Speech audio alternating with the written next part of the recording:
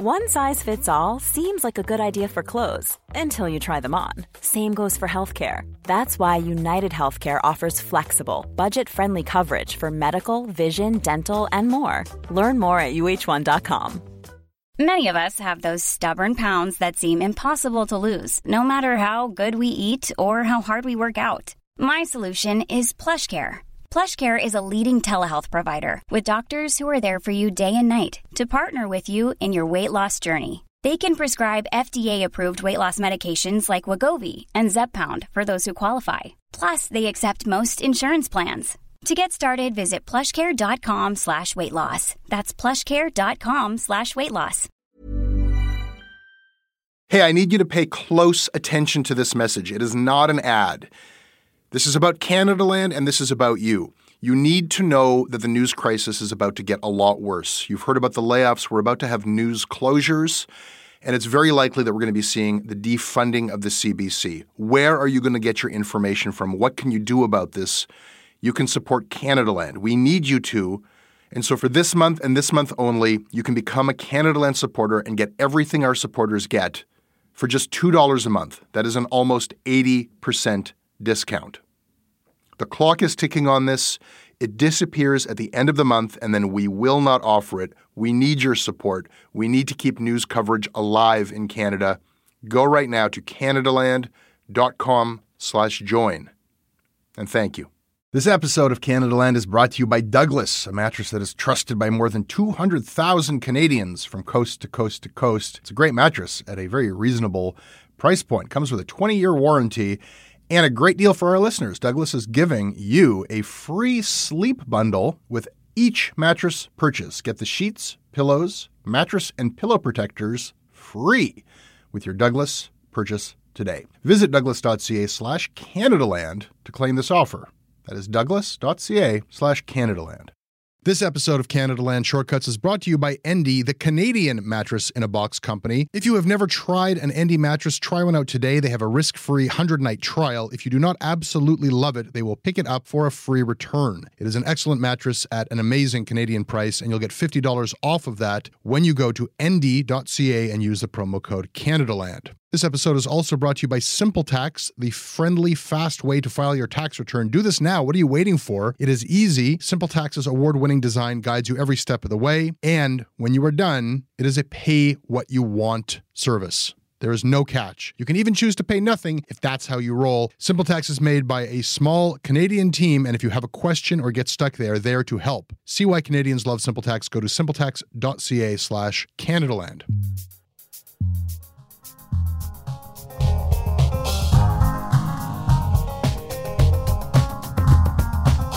Jonathan Goldsby. Hello. Canadaland's news editor. Yes. Jonathan, on Monday, when the Canadian media and U.S. and international media were all feverishly covering the van attack in real time on every front, at the scene of the crime on Yonge Street, at Sunnybrook Hospital, and online, you were simultaneously covering the media as it covered that story, documenting who got it right, who made mistakes, what conclusions were jumped to, and what it all tells us, and it tells us all a lot. Today's episode is entirely dedicated to looking at three aspects of the coverage. We are going to discuss today the almost giddy rush on the part of some journalists to paint this erroneously as an Islamist terror attack. We're going to talk about how the American media actually broke details of the story before domestic media did, without having a single reporter in the city in some cases. Finally, we will discuss the sadly common modern challenge of news gathering online in the moments after a mass killing, this mad dash to trace somebody's online presence before it is scrubbed or overwhelmed by a sea of falsehoods. Jonathan, welcome to Canadaland Shortcuts. Thanks for having me.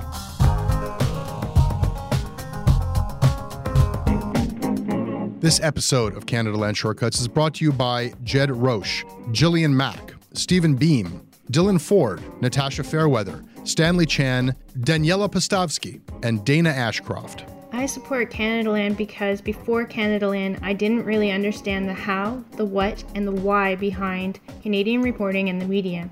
Now I have a tool that can help me understand that and be more critical of the media in a constructive fashion. And once again, Jonathan, this episode is brought to everybody by Endy Mattresses. I don't have an Endy mattress, but you have an Endy mattress. Yeah, it's in a box in the basement. When I figured a way to get my current mattress out of my bedroom without chucking it over the balcony, then we'll figure something out. You're very stubborn. I don't know if I would be able to sit there knowing that I might have a better sleep experience just sitting there in a box in my basement, just waiting to unfurl and give me better sleeps than I'm currently getting. Potentially, when I moved into my current place, we had to hoist, or the movers had to hoist our current mattress over the balcony. That won't be a problem with the Endy mattress because we can bring it up and it'll just pop out of the box. But we still have the current mattress in our bedroom. And at least, while it was snowing, that was not an ideal time to lower it down over a balcony. So, we'll get around to it eventually.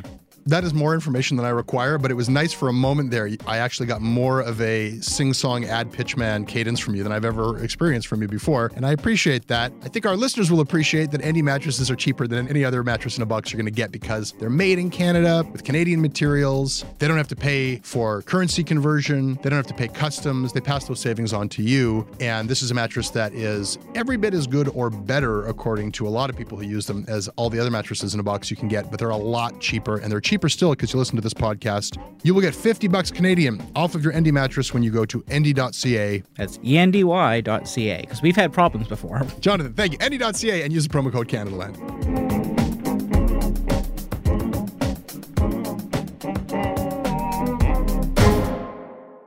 It was a white van. They said rider on the side, a rental van. What did the suspect look like?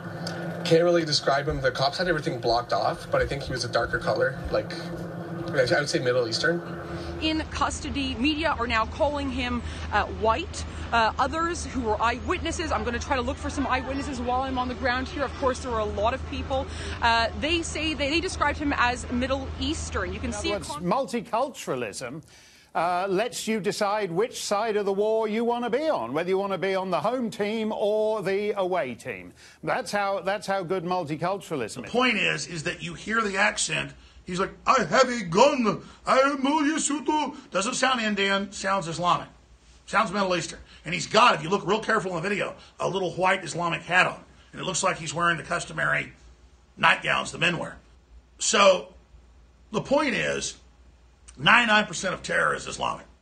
Jonathan, as we speak, the conspiracy theorists are spinning and this thing has momentum that is picking up traction. It's a script that we all know well that is being repeated in the case of this van attack. A lot of American and international alt-right sites are saying this was in fact actually an Islamist terror attack. I believe that Robert Spencer of Jihad Watch with almost 100,000 followers is floating the theory that the guy who was arrested, the Alec Manassian who was arrested, has somehow been swapped out for somebody else for the first court appearance. So the hate machine is in full force. You traced back the origin of this narrative, and I think that we have to stress that it's very possible they would have come to this conclusion no matter what, in the face of all evidence that this was in fact some sort of Islamist terror attack no matter what. But you were able to trace back the way that this particular manifestation of that same plot got started based on a tweet from Natasha Fatah, a CBC journalist who hosts at CBC News Network. Yes. So on Monday afternoon, I was going to come into the office, but this news happened. So I decided to stay home and watch it and follow along on TV. We don't have a TV in the office. My TV at home has cable and I can rewind things to get accurate quotes and transcriptions. And that's super helpful. So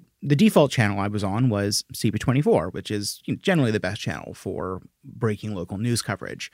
They had their chopper out there. They were one at a time finding witnesses to talk to, initially just on the phone. The first person I heard them speak to who had offered a physical description of the subject described him as a regular white dude. A bit later, they had another person on. I was watching the whole interview. I'm not sure what point it consciously registered what he was going on to a physical description, but I rewound it and he described the man. This man, Dave Leonard, told them on the phone, contrary to what I heard earlier, and I took that to be a reference to the early description of the man as having been white, it appeared the man to me to be a Middle Easternish man. But again, I'm not sure that's what I immediately thought. And then he offered a further unusual qualification, but I can't confirm or deny whether my observation is correct. So I mean, that's a reasonable witness statement. He was decent degree of self-awareness and sort of assessing his own confidence in his recollection. It appeared to me the man was Middle Eastern, but he hedged in a couple different ways. Middle Eastern-ish. I'm not sure that's what I immediately thought. And then he said, I can't confirm or deny my own observation, which is, an unusual construction, but I think it's kind of clear what he was intending to say with that. I tweeted, I transcribed that. I tweeted it. At the same time, Natasha Fatah, CBC News reporter, tweeted in all caps, breaking, and then witness to truck ramming into pedestrians tells local Toronto TV station that the driver looked wide-eyed, angry, and Middle Eastern. We don't know for sure that Natasha Fatah was watching CP24. It seems very likely she didn't respond to our request to confirm that, because I would like to have been able to nail that down. But her tweet was 2:36 p.m., which was the same minute that my tweet of the Dave Leonard quote came out. She specifies in her tweet that she got this from a local Toronto TV station. You both tweet at the same time. It seems very likely. And I want to say, that Natasha Fatah hasn't responded to our questions. It's very possible, given how controversial her tweet became and CBC has responded internally, she may not have the authority to respond to our questions. CBC can get a little bit protective of their people. That's certainly possible. And that's also understandable. I mean, it would be nice if she had clarified, but that's okay. What happened next? Because both of you see this eyewitness. I mean, it is absolutely what journalists do, to be on the scene and saying to an eyewitness, tell me what the suspect looked like to you. And I think it's also consistent with what journalists do for you and Natasha to both tweet, here's what an eyewitness has said. But it's also interesting because it's like journalism once removed, right? We are live tweeting another station's live interview with a witness. And we presuming that this was the same interview, we took very different things away from it, which is not to say that what she tweeted was necessarily inaccurate. I've asked, could you send me a copy or of a transcript or a clip of the whole interview? I haven't heard back, and I may not, because I would like to be able to assess to what degree her tweet was or was not fair and accurate. Well, let's talk, because we haven't quite informed everybody as to why this was so consequential. I mean, you tweet, witness Dave Leonard gives CP24 description of driver, and then in quotations, contrary to what I'd heard earlier, it appeared the man to be a Middle Easternish man, but again, I'm not sure that's what I immediately thought. Natasha Fatah, presumably based on the same report, she tweeted, all caps, #breaking. Witness to truck ramming into pedestrians tells local Toronto TV station that the driver looked wide-eyed, angry, and Middle Eastern. I believe some people have described her phrasing as sensationalistic. I just think that she's from a breaking news, cable TV news background and uses that language. It is interesting that she, not that long later, tweeted another eyewitness to the Yonge and Sheppard incident describes van's driver as white, intentionally hitting people, describe it as a terror attack. This is almost a laboratory setting for a certain kind of social media experiment. It's an A/B test. It's an A/B test where the same CBC reporter is conveying secondhand two eyewitness accounts. One account of it being a Middle Easternish, or in her words, a Middle Eastern suspect, and in another tweet, same reporter, it's a white suspect.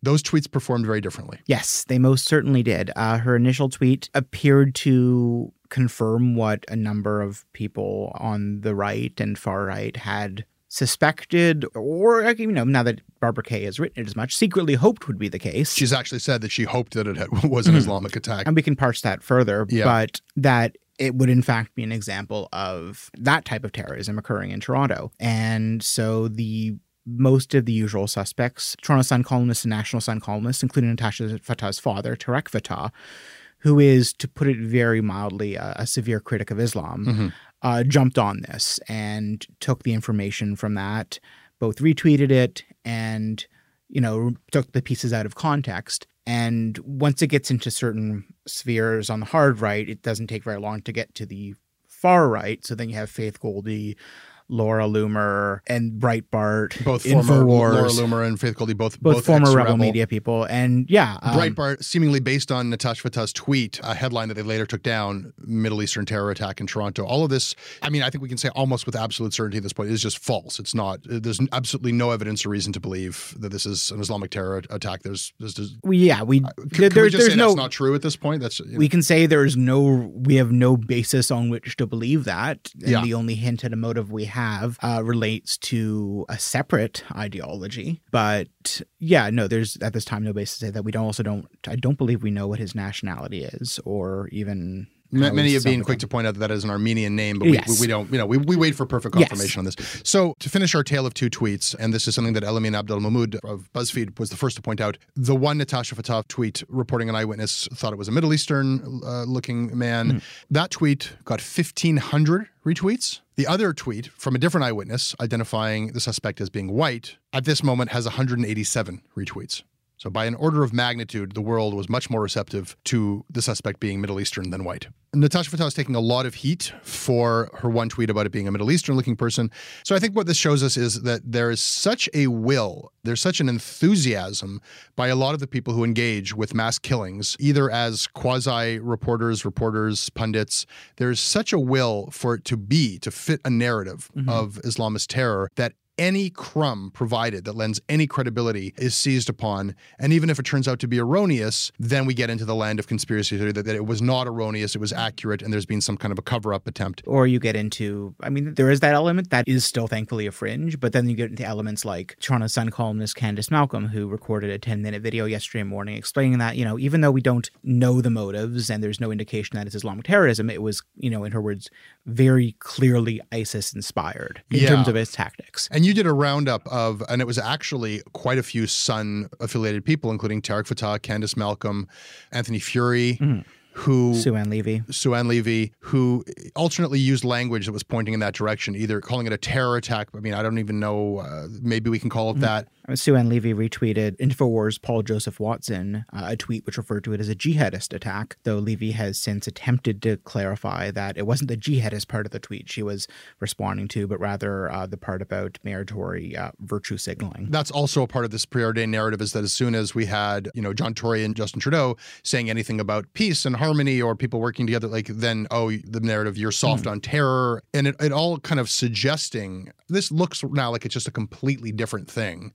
Then it certainly is looking that way. I mean, we still don't exactly know. I mean, we have a bit of context that we can parse, and we have been, and we surely will be for the next while. Jonathan, it feels like in this instance, people affiliated with the Toronto Sun out-rebelled the rebel. That in perpetuating and legitimizing the conception that this was an Islamist terror attack, we have in Toronto several people that we've named. And in a way that, back when the Rebel was covering things like the Quebec mosque shooting and perpetuating a conspiracy theory that this was, in fact, there was a Moroccan accomplice, all this falsehood that Faith Goldie was involved with. Now it seems like that has moved, and the Toronto Sun has picked up the slack, and Ezra perhaps knows to lean back. I don't know. I wasn't following Ezra as closely. I mean, he's blocked me on Twitter, so now I have to sort of make a conscious effort to load an incognito window to take a look at his timeline. So, there was stuff there. David Menzies was not surprisingly the person the Rebel had at the scene talking about it. I haven't bothered to watch his reports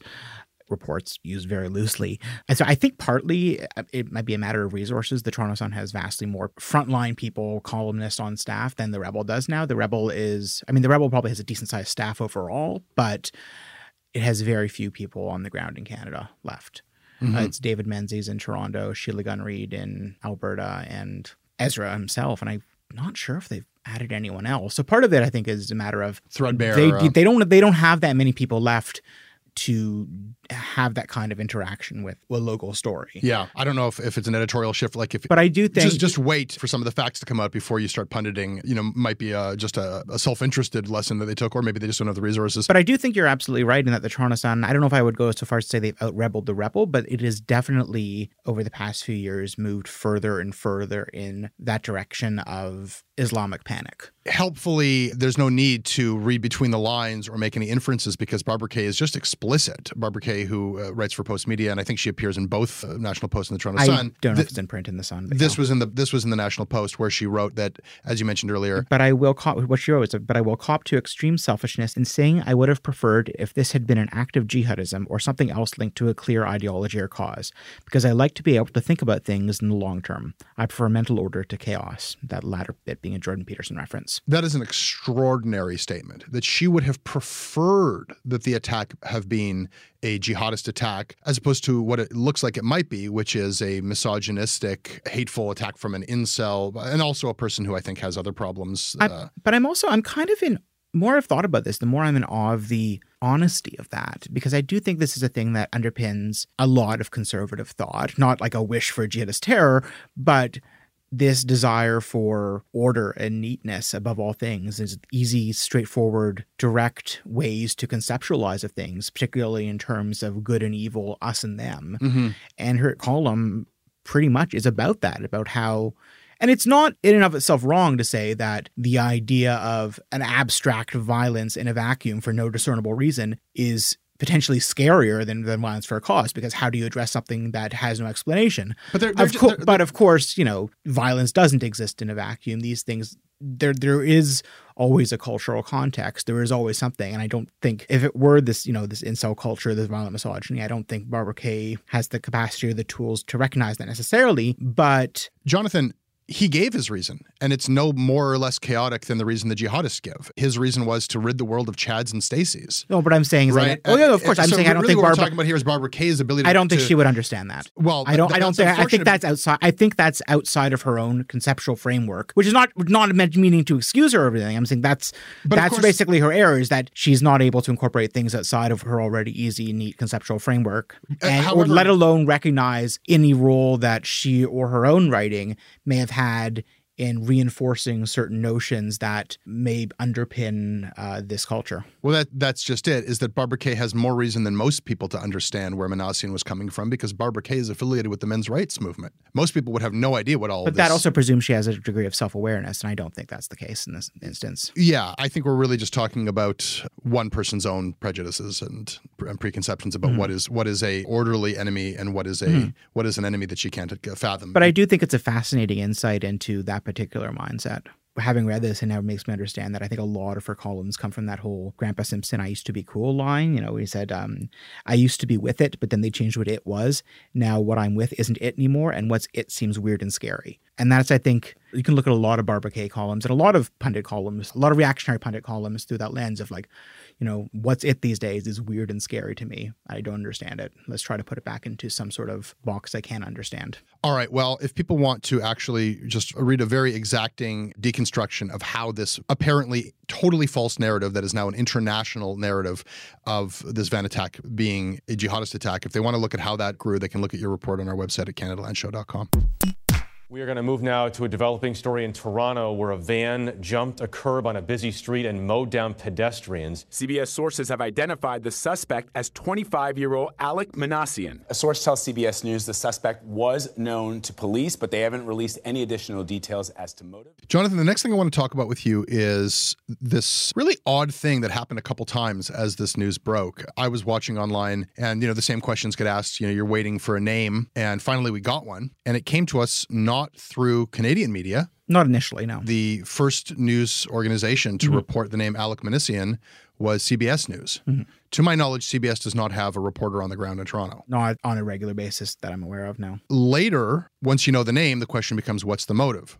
And the hunt is on to find if this person left any breadcrumbs suggesting that. I saw screen grabs of this Facebook post with this incel, involuntary celibate, coded 4chan-y sounding thing. I was watching different people cast a lot of suspicion and doubt. And for good reason. For very good reason. It looked like it was almost written in order to be like a pastiche of that kind of... That was the biggest red flag of all, is the fact that if a 4chan or 4chan person wanted to create a hoax of this nature, that is exactly what they would write. Yeah. And I was very much, before it was verified by anyone, the National was doing a look at incel and looking at this previous case of an incel-inspired mass murder.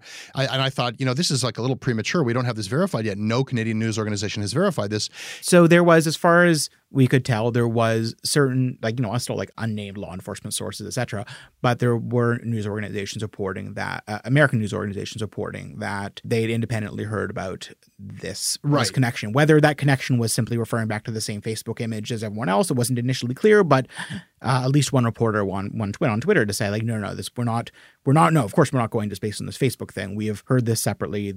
This is not about that. I see. Either way you slice it, you have American news organizations sort of leading and giving credibility to this, and in fact taking quite a bit of flack, as a lot of people, actually, including Faith Goldie and Ezra Levant, who I think were still pushing a Islamist terror angle, said, "Oh, you've been trolled by 4chan. The media has been trolled by 4chan. You've been fooled. This is obviously fake." Which was initially the most likely case. Now, when the first bit of information came through American news channels, the name Alec Minassian, I said, "Isn't this odd?"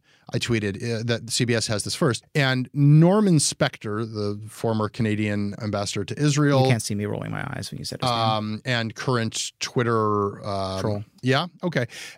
Grump, maybe troll, he responded and said, to my question, why would American media have this first? Norman Spector said, Canadian security informs U.S. security ASAP, and they grease U.S. media. So he's very quickly saying, oh, here's what happened. Canadian law enforcement knew the guy's name, told U.S. national security. That part, I'm sure they did. I'm sure they run the name against the database. And then U.S. law enforcement would leak that to U.S. media? If they ask. That did and still seems to me like the most plausible explanation. I don't know if I'd use the verb grease. The idea of that as a verb at all is gross. But no, that makes sense, because why would U.S. national security be leaking information to U.S. media? It's because there's a bit of a cronyism and an exchange of favors that happens between those two institutions. I don't know the motives, but I also imagine that there's less at stake for them in sharing that information. Let's back up a second here, because I was skeptical when Norman Spector seemed to just have this authority to know what had happened. I said, well, I guess that's a theory, but I don't know what evidence you have for that. And you were the one who said, actually, that's the most likely thing that happened here. Why do you think that is likely? That you've got Canadian reporters who have deep institutional beat knowledge with Canadian cops. You'd think that they're on the ground, they're on the scene, they could pick up the phone and call their sources in the police force. And I'm sure they did. And yet the first news organization that was able to correctly name Alek Minassian was, somebody in the States picking up a phone and talking to an American national security source, getting that name and getting it right before anyone in this country. Our entire news organization resources of all of our different news organizations was unable to do what CBS was able to do. Why? Or CBS was able to do it faster, might be more accurate. Well, they were all trying to do it faster. Yeah, no, of course. I mean, CBS and others, I can't remember specifically in respect to the name or in respect to other details they reported, cited, unnamed U.S. law enforcement sources. So it was not, for them to have that, it was not at all implausible that U.S. law enforcement would be given that information by Canadian law enforcement, and U.S. law enforcement would have less reason not to share it. What the stakes presumably aren't the same for them. Their responsibility isn't the same. And they may just simply have a better relationship with a given reporter or a given thing. The person might know exactly who to call to give it. And the person, the source might be like, sure, here you go. What does it matter to me? It happened the next day as well, when CNN ran as fact that the incel Facebook post was real. They put out there, this is an accurate thing. I questioned the reporter Michelle Krupa, and I said, what's your sourcing on this? And Krupa told me, we know this is true because we have a paid analyst, not a journalist, but a law enforcement analyst, Josh Campbell, who used to be an FBI agent. And Josh Campbell says that he has it from Canadian investigators. That Canadian investigators, and specifically investigators who were investigating this crime, told some former FBI guy who works for CNN, and that this turned out to be true. This is a legitimate Facebook post, and therefore CNN had that news before any Canadian news source was able to verify it. I can't pretend to have any deep insight into how police sources work. Police can be the most difficult and frustrating, especially in Canada. This is what I want to ask you about, because I know that you haven't done the same kind of autopsy of this as you had the first topic we discussed. But there is a frequent complaint among Canadian journalists that law enforcement is incredibly tight with information. Oh, yeah.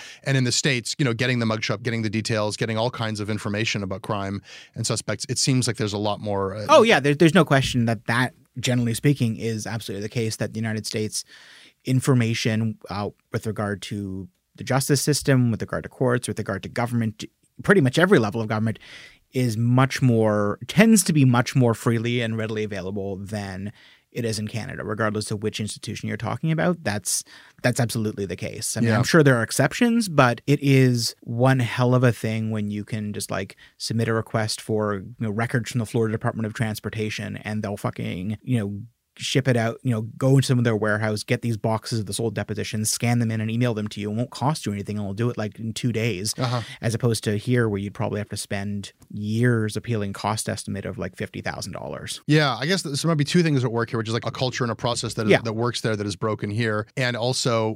freedom of information isn't directly comparable to what we're talking about sources, but there is definitely a different, larger culture of information, especially around government and criminal matters being more readily available. You can Google things there that here you would have to go into a courthouse and plead with a court staffer to please photocopy for you. It is concerning to me that information that is so tightly held in Canada, as soon as it is shared with American law enforcement, all bets are off and we lose control of it. And one thing about that, Jonathan, is that they sometimes get it wrong. And in fact, they got a little part of it wrong. In this case, MSNBC had this former New York City police commissioner on who incorrectly stated that law enforcement sources are indicating that the individual in custody is known to the police, right? So while two of the major facts we got from U.S. media were correct, this other one, did this guy have priors? Was he known to police? Was he a suspect? That turns out to not be true. Canadian law enforcement had no prior knowledge of Alec Minassian, and MSNBC talking to a former,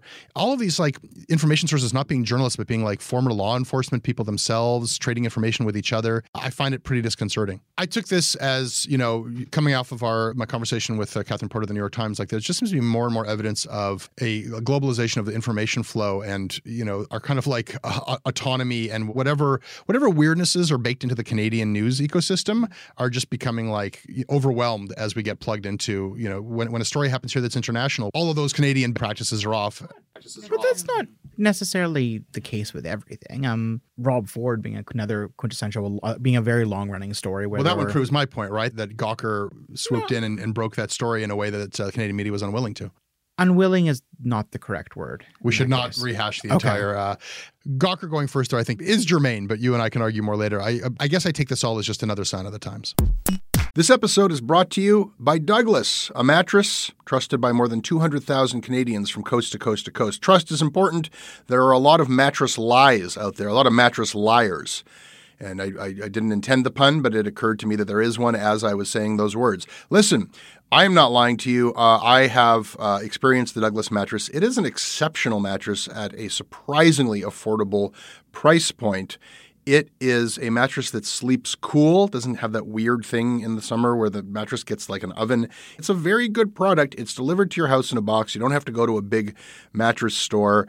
It is a medium firm mattress, which is what Canadians prefer, and it comes with a 365-night trial and a 20-year warranty. What more can I tell you?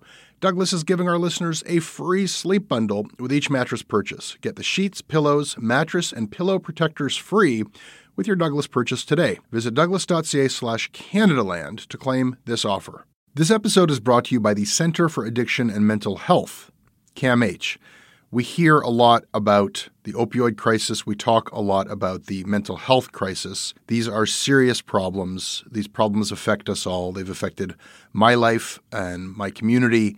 They're not intractable problems. I don't know what's going to solve them on a policy level, but day to day, helping people, that's what CAMH does. They do it on the ground when people need help, and they do it through research. The team at CAMH gave our team a tour of their facilities, and we were really just blown away by the incredible, heroic work that they're doing every day. They treat everyone with dignity, and their research is seeking and finding real solutions for everyone around the world. Help change mental health care forever. Your support will help CAMH build a future where no one is left behind.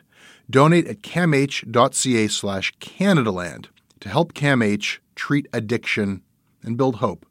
Jonathan, we are going to thank our second sponsor today, another Canadian company called SimpleTax. SimpleTax is the friendly and fast way to file your tax return. It is totally CRA compliant. It's built to be compatible with CRA. They have award-winning design that just guides you through the process. You know what, Jonathan, you know what's out there. There's tons of software for filing your tax return. You got a lot to choose from. I prefer using an accountant. And that is your prerogative. Some people like spending more money than they have to. Not only is the fee that you pay your accountant optional with SimpleTax, but they guarantee that they maximize your return. And they're betting basically that you're going to be so happy with the size of your return that you'll kick them a few bucks at the end. It is a pay-what-you-want service. You get every feature at a price that you believe is fair. There's no catch. You can even choose to pay nothing. Is it at least better than Radiohead's Pay What You Want albums? It is better than Radiohead's Pay What You Want albums.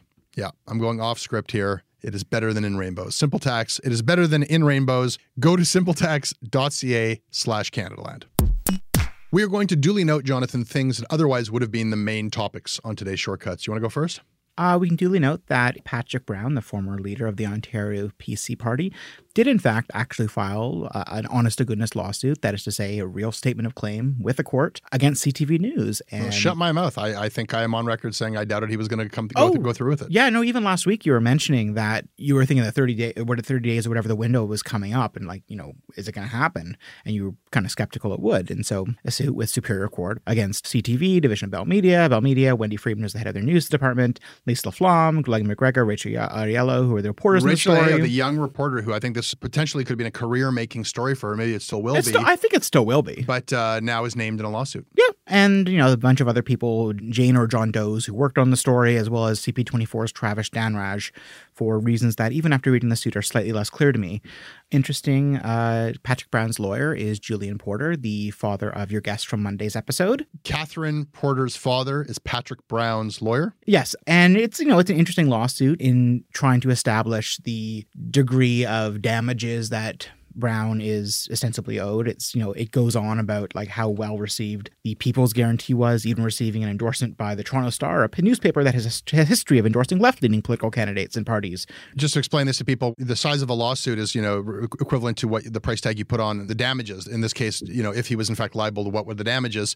In Canadian settlements for libel suits, usually $100,000 would be big, $200,000. He's asking for $8 million because not only did they tank his prospects of being premier, which he says was a lock, but they perverted the course of democracy. Mr. Brown fundrated, and that was an unfortunate typo, he fundrated millions of dollars and modernized the ONPC party by expanding the appeal of the ONPC party to cultural communities, marching in Toronto's Pride Parade, taking steps to combat Islamophobia, and addressing climate change. No mention there of the alleged voter fraud.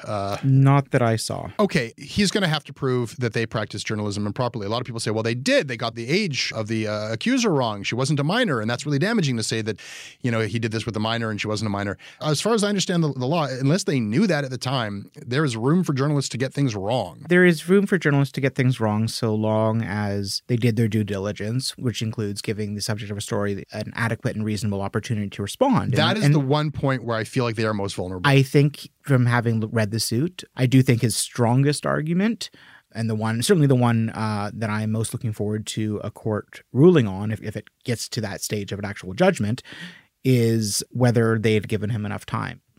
The other interesting point is that the statement of claim argued that Brown was also not just given not enough time, but not enough information to adequately respond to the claims. Yeah, that might give us some guidelines too. That's interesting too.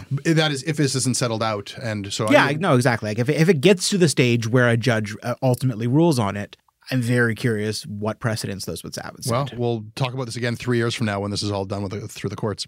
Mm-hmm. Duly noted. I'm going to quickly duly note another piece of journalism of yours, Jonathan, and it's also about the Toronto Sun, which we discussed in detail a little bit earlier. A lot of people saw this story. It was a very big story where you got leaked a document, an editorial strategy document from management at the Toronto Sun, an extraordinary document that a lot of different reporters, including Don Martin, said in my decades of political reportage, I've never seen anything like this. And what it detailed was a preordained editorial focus with marching orders for pundits, opinion writers, and reporters alike. I mean, I don't know if I would necessarily characterize it as marching orders. Okay, let me rephrase, because we don't know that this was ever actually given. I mean, in fact, it seems that it was not given to reporters themselves.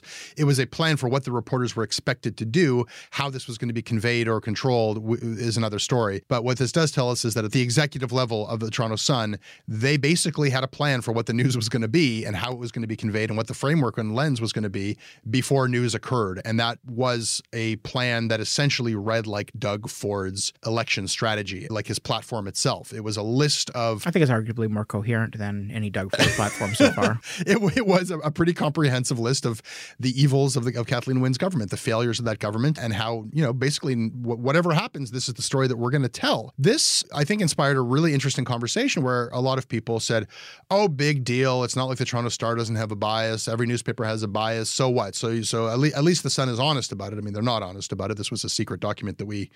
that even its own reporters and staff hadn't seen. Yeah.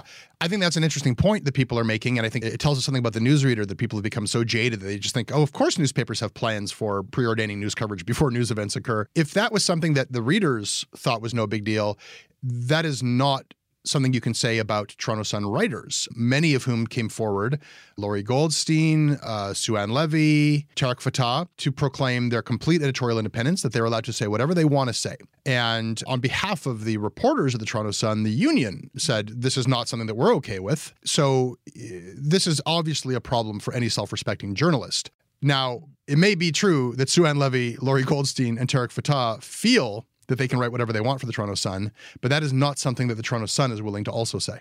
That is true. I mean, in the case of the columnists they have, it is probably largely redundant because the columnists there are all genuinely of this stripe. You know what they're going to say anyhow. Yeah, I don't think there's any conflict or surprise there. Although, of course, once again, they did resent the idea that they weren't coming by these opinions honestly, and I don't doubt that they do.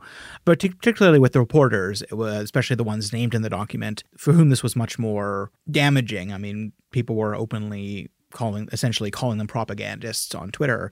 I think it's disastrous for their sense of themselves as professionals, and possibly, if this is left unchecked and unchallenged by them, it's disastrous for their career prospects. By them being, I think, left unchecked and challenged by management, I think it's ultimately, and certainly the union thing and the staff thinks ultimately management's responsibility to clarify what this document's intended purpose was, and the intent that their journalists do in fact have independence and integrity, but for whatever reason or combinations of reasons that they have yet to elaborate on, management has not done that and has given no indication that they're interested in doing that at all. Well, that is another piece that people can check out online on our website if they haven't seen it already. Duly noted. Okay, finally, Jonathan, let's get back to the van attack. This is just something that I've been thinking about. I mean, and it's sadly becoming a common practice. We are changing the conception of what it means to cover breaking news when a mass killing happens, because the classic conception of get to the scene of the crime and cover what happens. Where is the scene of the crime? Yonge and Finch was obviously the scene of this tragedy, but the scene of the crime could just as equally be described as online. And there is a race on to, as soon as you know the name of the suspect, the valid, verified social media breadcrumbs of that suspect, it's only a matter of time before they disappear. I'm not sure I necessarily agree with the analogy. I mean, the scene of the crime is still Yonge Street between Shepherd and Finch, but the online isn't the scene of the crime so much as that's the suspect's apartment, and we can all go there and look through it. You may very well learn a lot more. Mm-hmm. You're trying to find out who did this and why they did it, as much as you're trying to find out what happened physically. It's more like that we all have access to the person's home, and we can all comb through it for clues. We can, but the problem is that as soon as that name is public, Facebook is going to pull that because their community standards precludes mass killers using their platform for propaganda and for suicide notes. Probably reasonable. Which is reasonable, but what it means is that the good information is about to disappear and the bad information starts flooding in. And this is what happens now in news gathering, is that you are in a position where you're trying to get the right stuff before it is archived or just inaccessible. And so this is part of what you were doing when news came out, is as soon as we had Alek Minassian's name, but there's dangers there because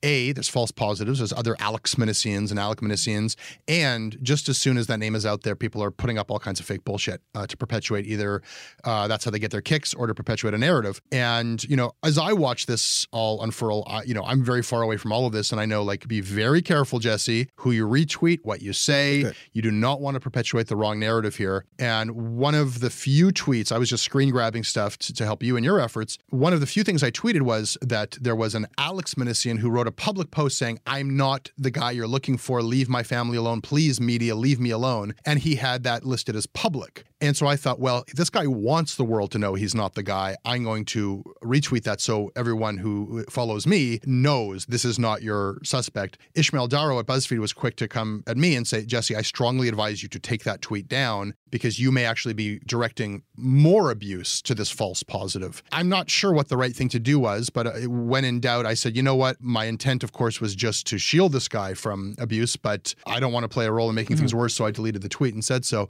Your screen cap had a substantial portion of his profile on it, and I think as opposed to just limiting it to the message from him, which I think it's a bit of a nuance there, but I feel like you can get I know a lot of other people tweeted their stuff, the screen cap of his message, which, had his name and his avatar and a circle in it, and I didn't hear anything about that. Best practices might be to think about the screen grabbing, which I'm cropping it. I didn't even think about that.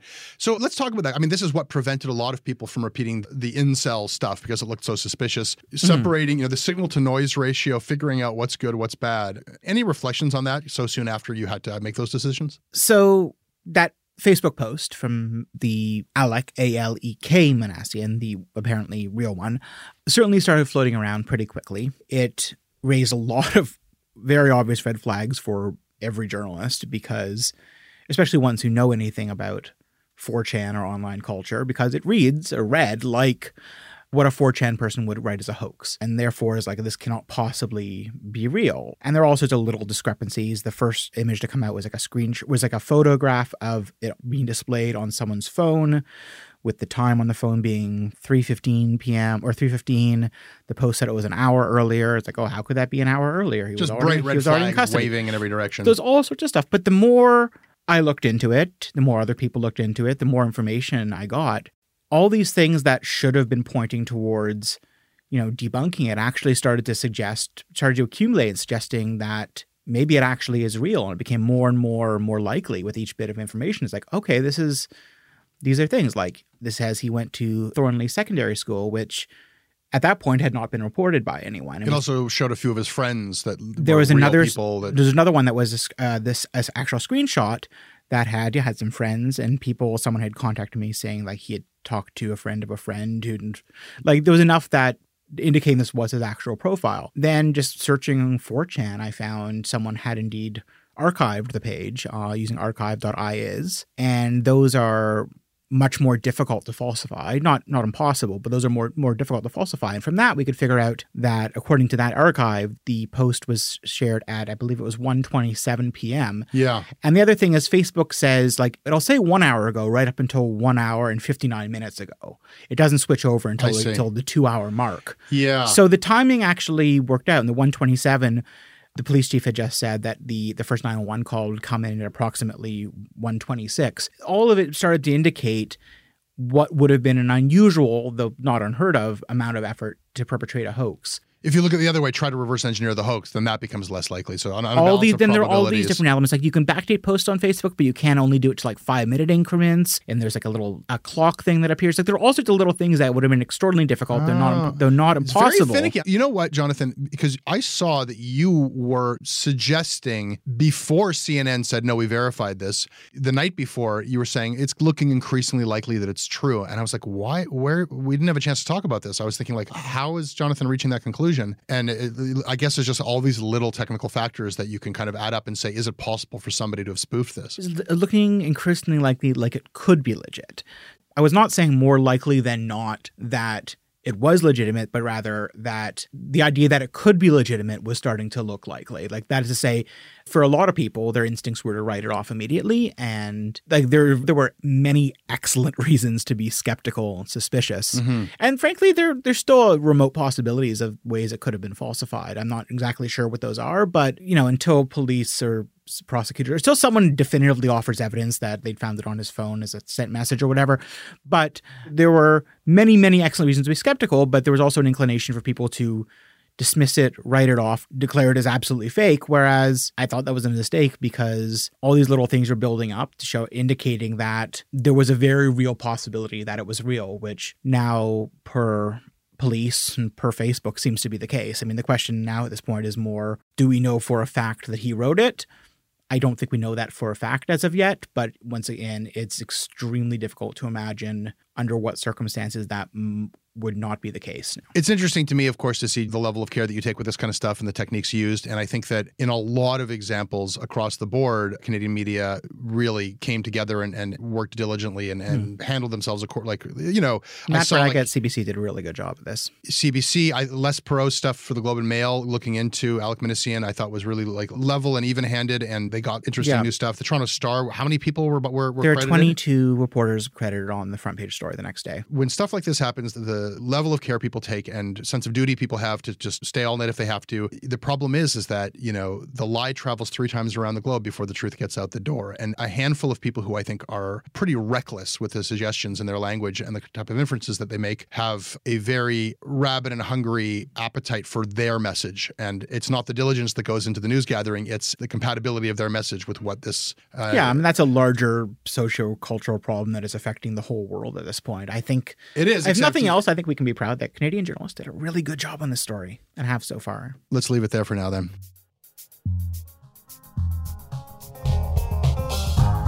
That is your Canadaland Shortcuts. You can email me about it at jesse@canadalandshow.com. I read everything you send. We are on Twitter @CanadaLand. We includes you, but where can people find you specifically, Jonathan? Certainly, I spend a lot of time on Twitter at Goldsby, GOLDSBIE, as B as in Bob, I guess. Or you can email me, jonathan@CanadaLandShow.com. The site where Jonathan's journalism is published is called CanadaLandShow.com. Our crowdfunding site is patreon.com/CanadaLand. This episode was produced by David Crosby. Our managing editor is Kevin Sexton. Syndication is by CFUV 101.9 FM in Victoria. Visit them online at cfuv.ca. And if you like what we do, please support us on Patreon.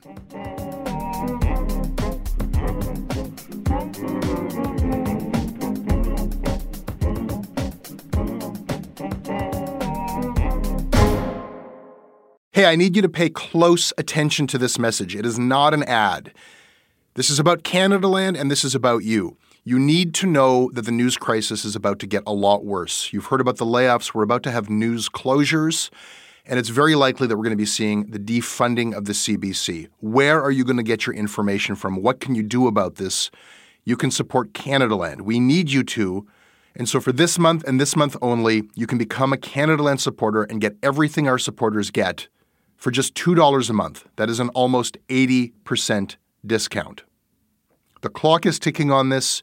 It disappears at the end of the month, and then we will not offer it. We need your support. We need to keep news coverage alive in Canada. Go right now to canadaland.com/join. And thank you. Selling a little or a lot? Shopify helps you do your thing however you cha-ching. Shopify is the global commerce platform that helps you sell at every stage of your business. From the launch your online shop stage to the first real-life store stage, all the way to the did we just hit a million orders stage. Shopify is there to help you grow. Shopify helps you turn browsers into buyers with the internet's best converting checkout. 36% better on average compared to other leading commerce platforms. Because businesses that grow, grow with Shopify. Get a $1 per month trial period at shopify.com/work. Shopify.com/work.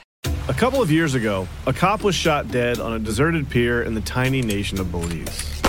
The only other person there that night was a frightened young woman, found covered in blood. By all appearances, it was an open and shut case. But not in Belize, where this woman was connected to a mysterious billionaire who basically runs the place. Justice will not be served in this case. She's going to get away with it. Or will she? White Devil, a Campside Media original. Listen wherever you get your podcasts.